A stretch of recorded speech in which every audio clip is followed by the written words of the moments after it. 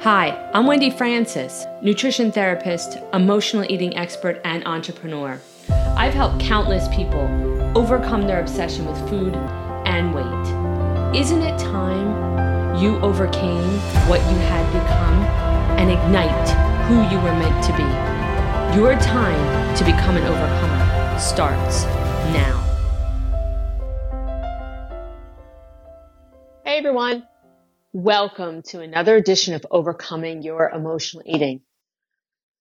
Wow. Okay, so today's podcast, you will hear an excerpt from a call that I did live on a pre-recorded line.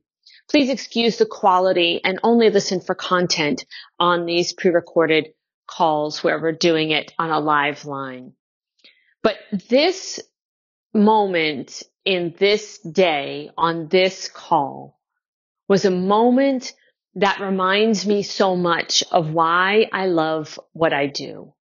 And what you'll hear from me is something I've done with clients since the beginning of practice. Maybe the first year in practice was when I really started to make these really intense connections between food and our relationships. It's when the birth of my own understanding of my passion and purpose and calling became real, because I recognized that how, in fact, I see food and our relationship with food as a totally separate entity in a way that many other people don't look. I've been told that by practitioners who I've supervised and trained. I've been told that by clients. And now I listen, because the truth is, I know that how we eat and how we feel about our food can mean so much more than an ingredient list. It can mean so much more emotionally, psychologically, spiritually, and physically. That, in fact, is why I do what I do. It's why I love what I do. And in this episode, you'll hear something just a little bit different than maybe you've ever heard before. Take a listen as I embark on this endeavor with this client. Although brief, maybe you'll hear something different for yourself. Thanks so much for joining me today. What about the sugar issue? So that's another mountain, right? And so what do you get from, well, and you said specifically chocolate. Is it all sugar or just chocolate? It's mostly just chocolate. Okay, but mostly just chocolate. Sweet stuff, but mostly chocolate's what calls to me. Okay, calls to you. So when do you remember that starting with chocolate? Well, I don't eat that kind of chocolate anymore. Now it's dark chocolate, but chocolate M&Ms with popcorn at the movies growing up was always a big, fun family thing. Was it? Yeah, just I guess most family birthdays have chocolate because chocolate's evidently a favorite of the entire family. So lots of chocolate for all family celebrations. It's just always been part of the landscape of food and eating. Oh, boy. I wish I had you on at the beginning of the call. Okay. So here's what we're going to do. I'm going to talk you through this a little bit. Okay. And then after the call, I want you to kind of sit with it.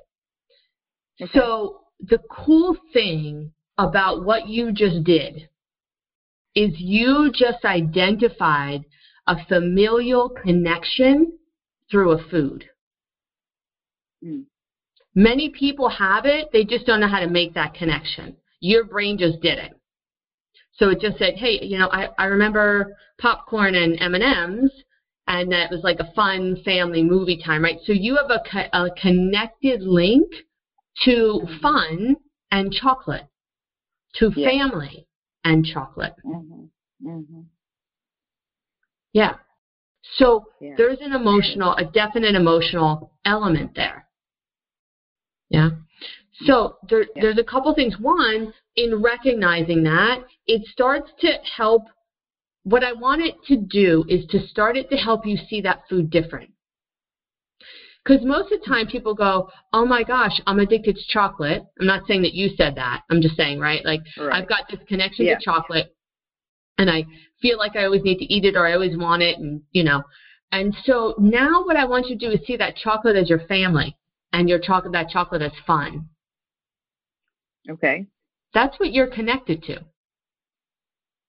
Most people berate and shame themselves for a sugar addiction or wanting chocolate. So you shame yourself, but the truth is, it's really just about your soul is wanting to connect back with that fun time, or connect back with your family in how it was, or maybe who they are now, right? If you guys have kind of times where you go out and eat chocolate together, I don't know. Mm-hmm. Yeah. Right? But it's about the connection to fun and to family for you. So the chocolate is symbolic. It really is. It really is. Mm-hmm. Wow. That's why I don't believe in addiction, because I believe there's a reason behind it. In sugar addiction, right? I should say, because I do believe in, trust me, I do believe in drug addiction. I do believe it, like there's a physiological thing, right? But when people tell me they're a sugar addict, I have a whole lot to dive into, because I got lots of things that I listen for.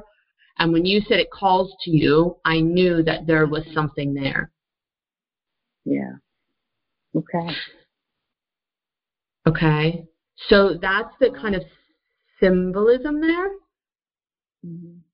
And I want you to just think about that after, because what it does then is it opens the box, so to speak, to enable your psyche and yourself to really understand that that chocolate means more than just you breaking your diet. Mm-hmm. Yep.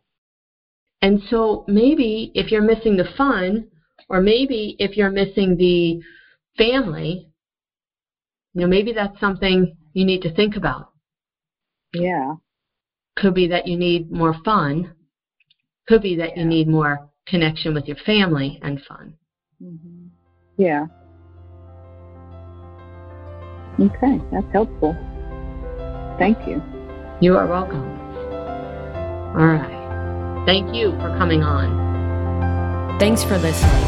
If you like this podcast, share it with a friend. Rate, review, and subscribe. You never know who you'll help become the next overcomer.